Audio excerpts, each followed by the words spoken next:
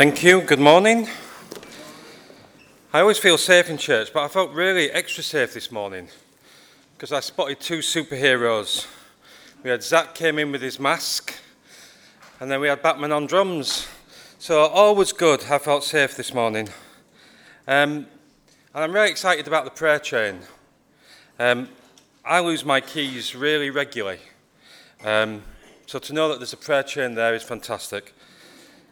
I do lose my phone as well, but of course if I lost my phone I can't use the prayer chain.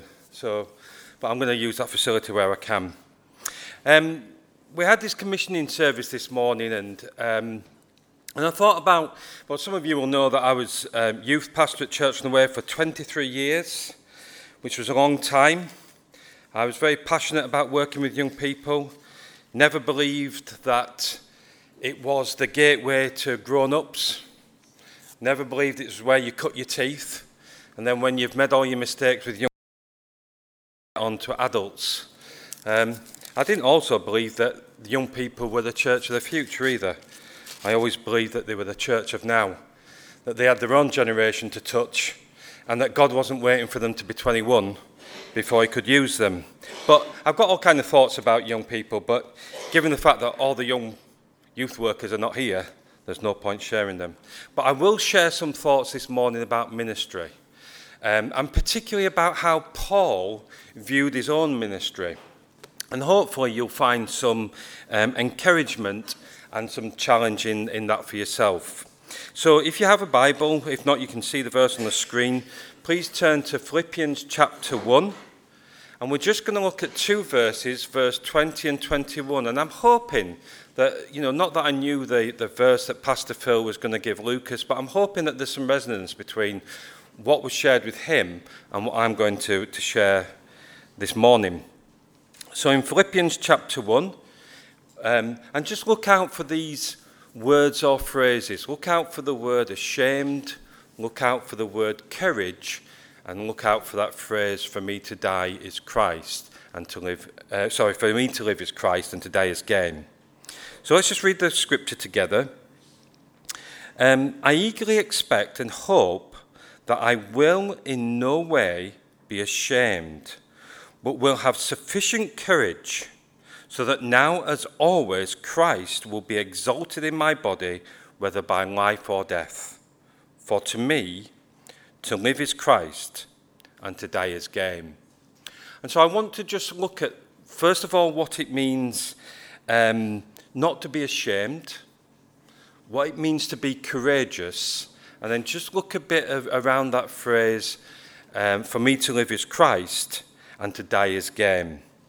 Because I think that these verses give us an insight into Paul's mindset about himself and his ministry, and how he conducted his life.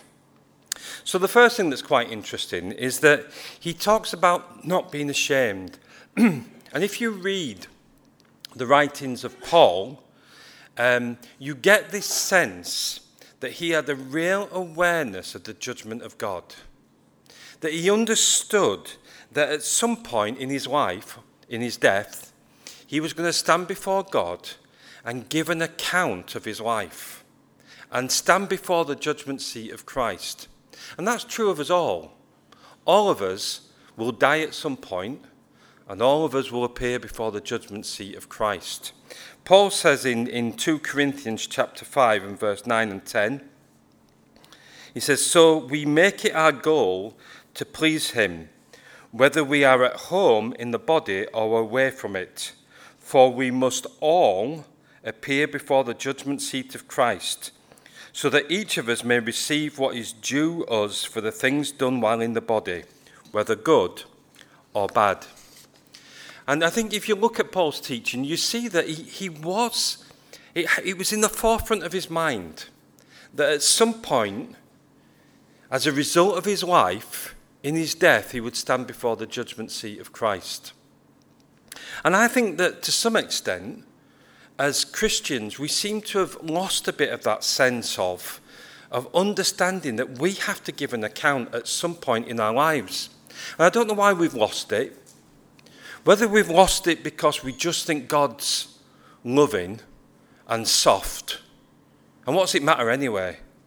I mean, what's it matter if you've given your life to Christ, but then live a poor and unproductive life? What's God going to do? I mean, I thought about this morning. When I first went to Spain, years and years ago, I was scared stiff when I got off the aeroplane. Because you'd go into the airport and you'd see these like guards with machine guns. I'd never seen that in my life, with jackboots and really grumpy faces. And they would really examine you carefully to make sure that you weren't going to be bad. And then you'd get to the passport control.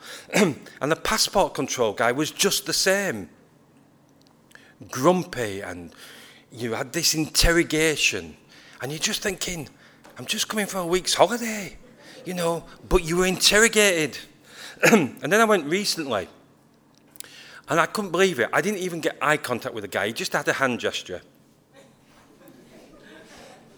And off we went through. No examination, no people with machine guns, and in we came. And of course that's going to go back to the first, isn't it, when we leave Europe. But anyway, but he was just coming in. And whether we think that when we get to heaven, there's just going to be God,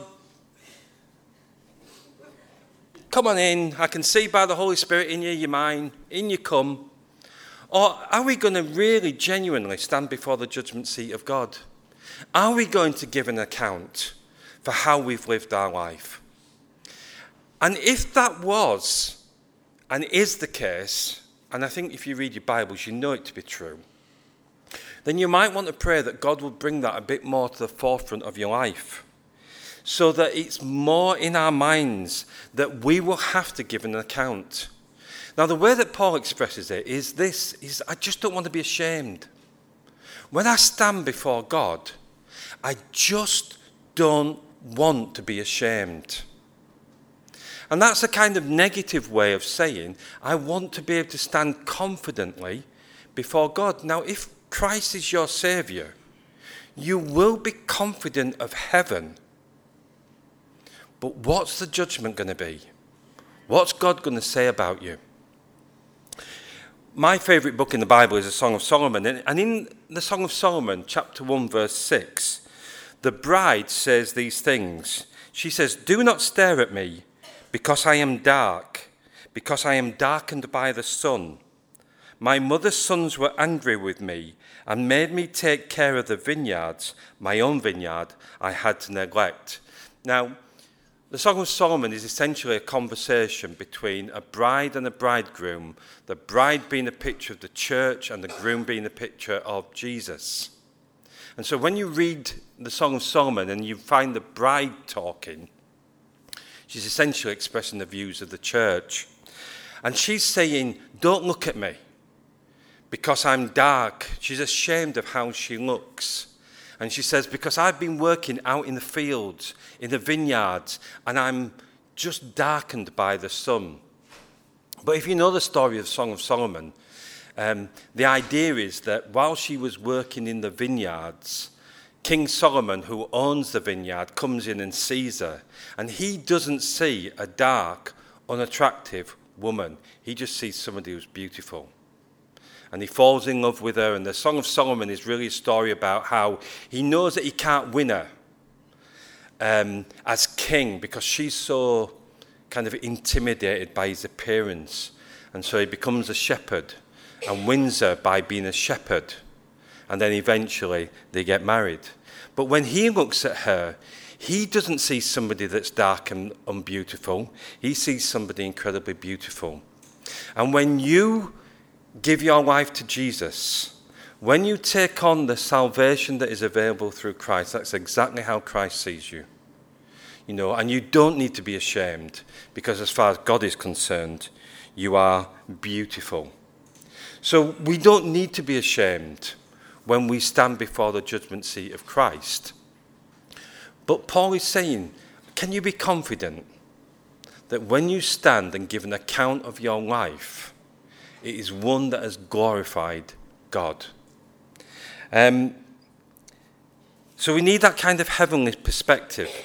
I mean, it's worth, as an aside, just thinking differently for a second, on that particular verse, where it says, he has made me, or they have made me the keeper of the vineyards, but my own vineyard I have not kept. That would be, I've never been invited to speak to pastors or missionaries, and I don't think I ever will. But it's a shame, really, because I've got my text. I just never had the invitation. But that would be my text. And that would be my piece of advice. In fact, when I was young, I wanted to be a full-time pastor, and I was youth pastor, but never full-time. And I remember talking to a senior pastor about, being a pastor. I was only kind of 20 or 21 at the time, and I said to him, will you please give me your one piece of advice about ministry and being a minister? And actually, some of you will have known him because he was called Pastor Douglas Evans. And he I thought it was quite a long time, really. And then he said, keep yourself fit. And that was it. And I thought, really, Douglas? We've come out for a coffee. I'm trying to troll from you the essence of ministry. And you've said, keep yourself fit. But he did go on to explain that if you don't look after yourself and you get ill, the enemy can take hold of you really, really quickly and make you ineffective. And those of you that knew Douglas would know that he would often regularly choose to walk large distances to places, rather than drive or whatever. But that was his advice. My advice would be, don't neglect your own vineyard.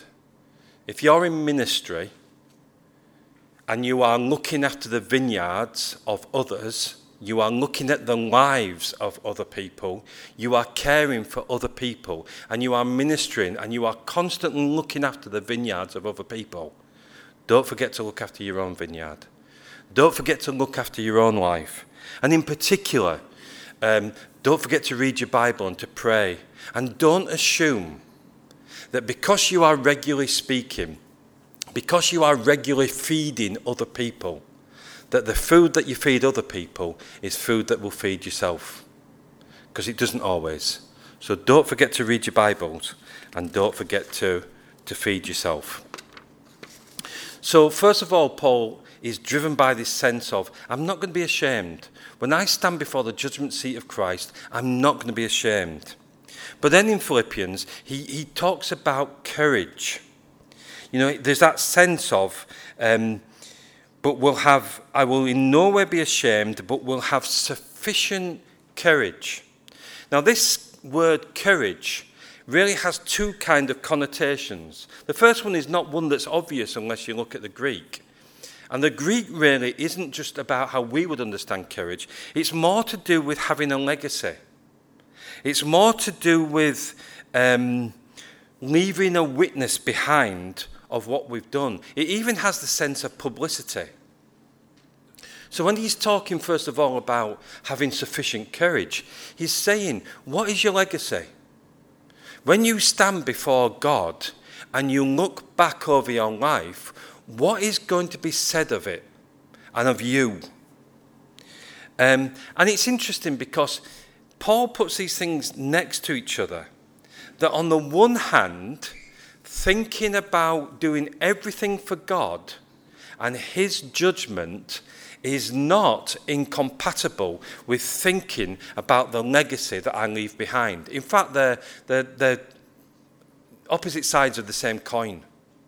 Is understanding that I will stand before the judgment seat of Christ, but thinking about the legacy that I leave behind goes hand in hand. And so being courageous has first of all that sense of, what do you think people will say about you? And for Lucas, however long he's here in ministry, what will his legacy be? What has he left behind and what will he leave behind? And you might want to think that for yourself, even now. What is your legacy? But also, the sense of courage has to do with being decisive or taking action. That when you are a Christian, whatever your ministry is, it requires you to be courageous And it requires you to be decisive. It requires you to be taking action.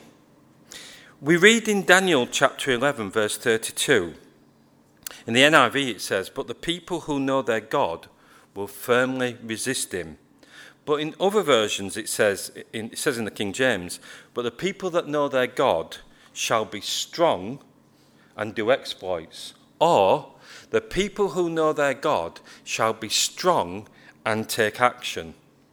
And I think that one of the things that characterized Paul's ministry was that he was decisive. He was a man who could make decisions. He was a man who could take action. Now, I think it's quite interesting because over the years I've sort of observed leadership both within my professional life as a head teacher, but also within church leadership, in eldership, not here but elsewhere. And it seems to me that one of the things I think sometimes is that it's difficult for people to admit that they have weaknesses or shortcomings. And often what we do with weaknesses and shortcomings is we think to ourselves, how can we turn that weakness or shortcoming to sound something like a strength? You know, rather than just kind of be up front and say, actually, I'm not very good at that, we try to make it a virtue. So if we meet somebody who's incredibly indecisive, who can't make a decision, we don't just say, well, that's an indecisive, can't make a decision person. We say, that's a thoughtful person. That's a reflective person. That's a meditative person. And we've turned this shortcoming into something virtuous. But I think, why are we doing that? Let's just call it what it is. Because I do think that when we're involved in ministry, we do have to be decisive. I mean, I have sat through so many school meetings. I have sat through so many elders' meetings in my previous church. And I'd walk away and think, have we made a single decision? No. Not a single decision. And when you get the minutes from the meeting, there's always a little note in the margin that says, to be reconsidered.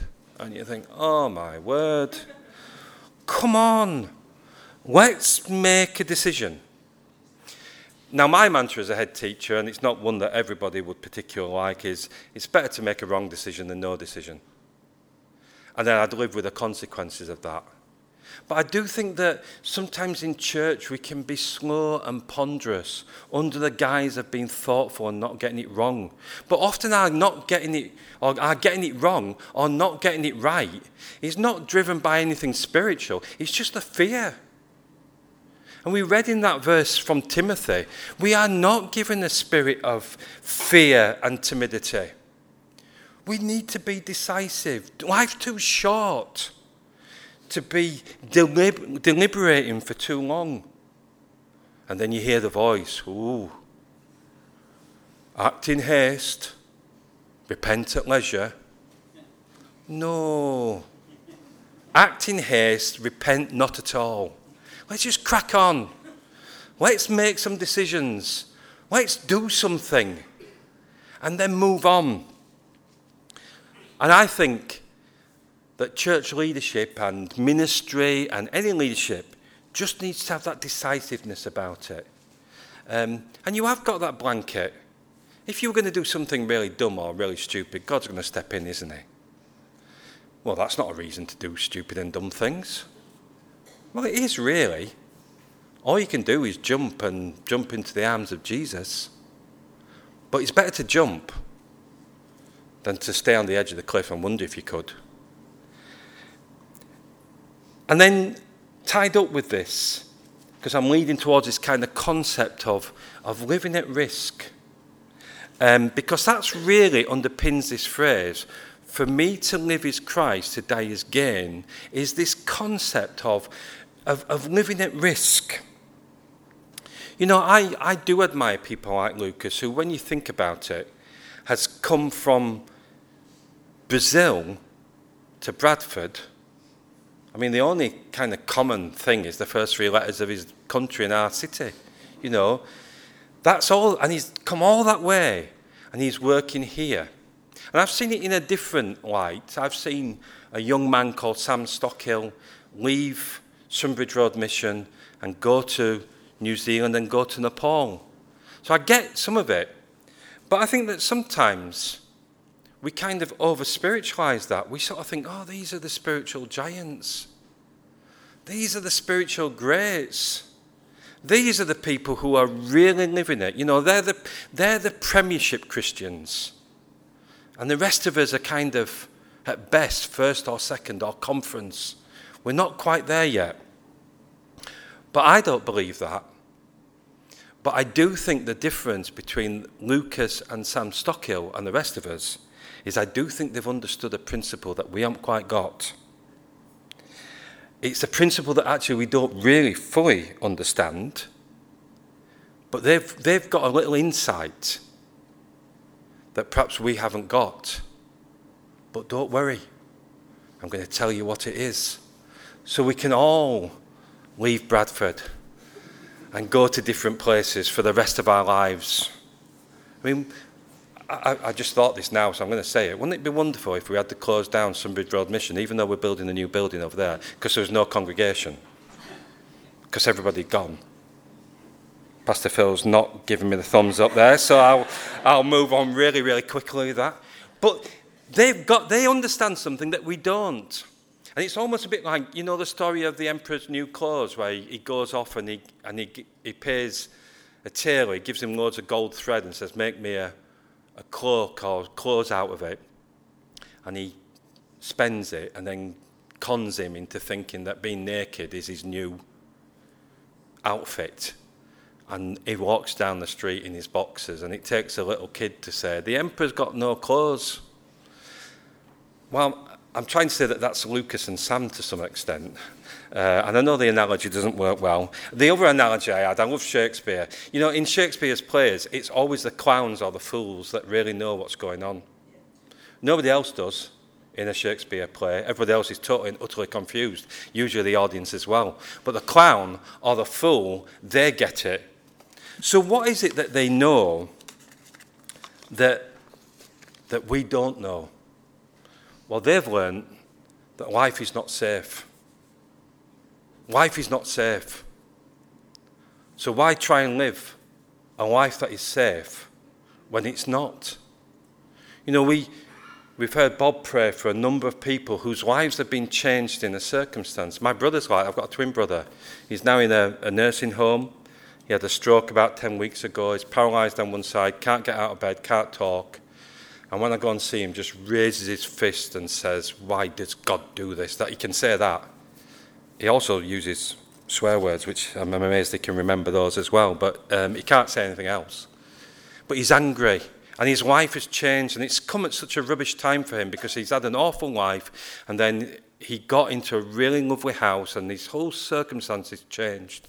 And then within 2 months of this lovely new lifestyle that he got, he had a stroke and has this awful... You know, we know that stuff. Every week we're broken by the knowledge that somebody that we love is in a difficult place. And it never occurs to ourselves that that might be us. Because we seem to be so consumed with a comfortable life. But I think that people involved in ministry have learned that there's no such thing as safety.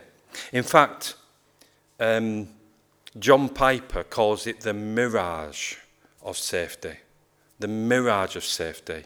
And the mirage is that thing where you think you're just going to grab it and then it disappears. There is no such thing as living a safe life.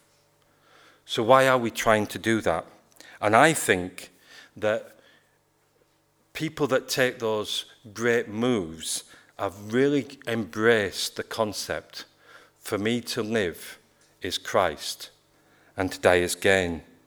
They've worked out that the life that is best lived is the life that is lived at risk, knowing what's the worst that can happen? We end up in heaven. They've worked it out. Now, it's interesting because as I was thinking about this, and I picked up a little book a couple of weeks ago from the back, so whoever left it, thank you, because it got me thinking.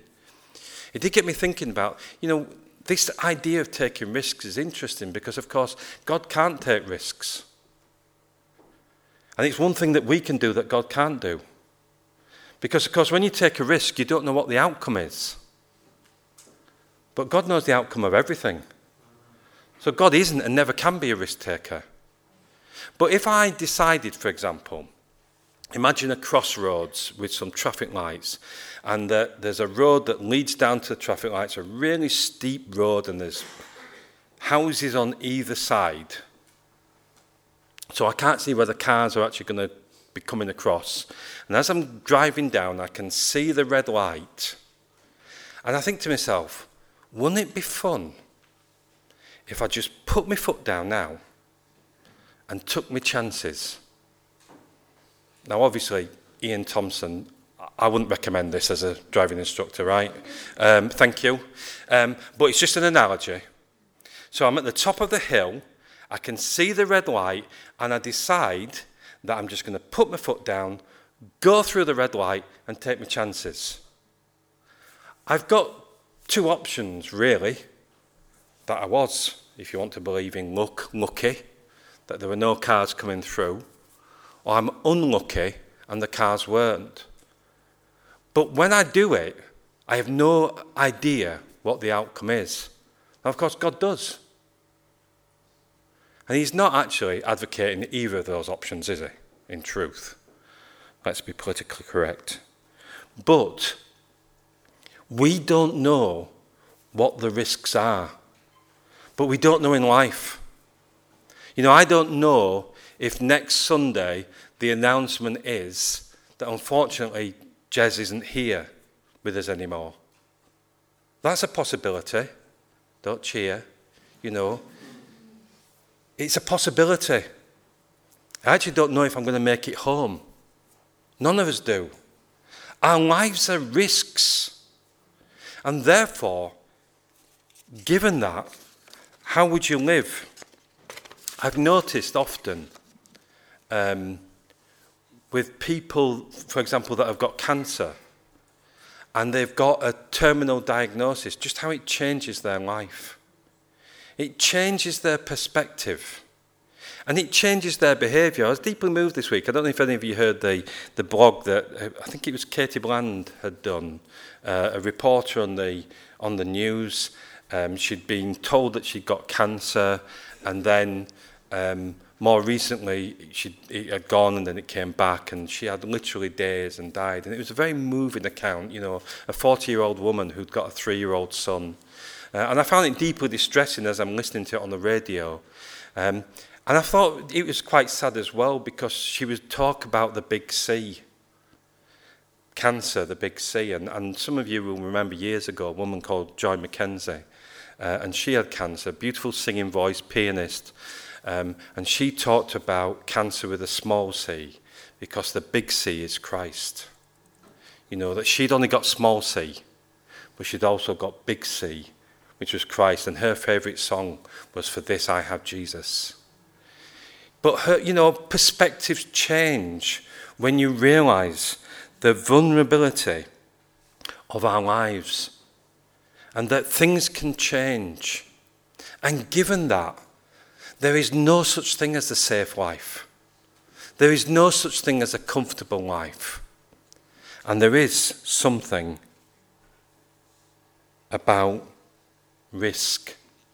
And my final thoughts really around this, because over the years, I think that most serious Christians that I know at some point have had a call to missions or to ministry. I've had this conversation with quite a lot of people because I'm kind of a bit intrigued about this one myself. But generally speaking, every serious Christian that I know at some point has had some kind of call to ministry or to missions. Now, it seems to be less common, but when I was young, we'd often go to big missionary meetings where the big leaders of missionary societies would talk about the mission, and they would give the call. They would tell us that they The fields were plentiful, but the labourers were few. And they would encourage us to come and to be involved in ministry. And every serious Christian that I've ever met said at some point they have been in a meeting where God touched their hearts and said, I would like you to do that. And all those serious Christians never did. They had the call, they had the invitation from Christ, and so few took it up. And I think that lots of Christians, that eats away at them. It eats away at them because they think, why didn't I? Why didn't I?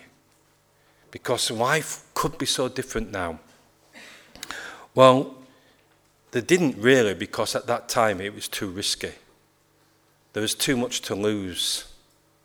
And so they didn't. And so they've resigned themselves to a safe life. But what I'd like to say to you this morning is that if that was a genuine call on your life, God would make it again to you. And he might make it to you this morning. And he might remind you of something that he once called you to do that has been simmering away and eating away for years. And God is saying, the call still holds. Why don't you do it now? And I think that's really, I hope that is a message of liberation for some of you. That something has been eating away at you. And for years you've just had that sense of regret. And if only I had called. I remember years ago a man called Tony Campolo, who was a pastor in America, quite outrageous speaker.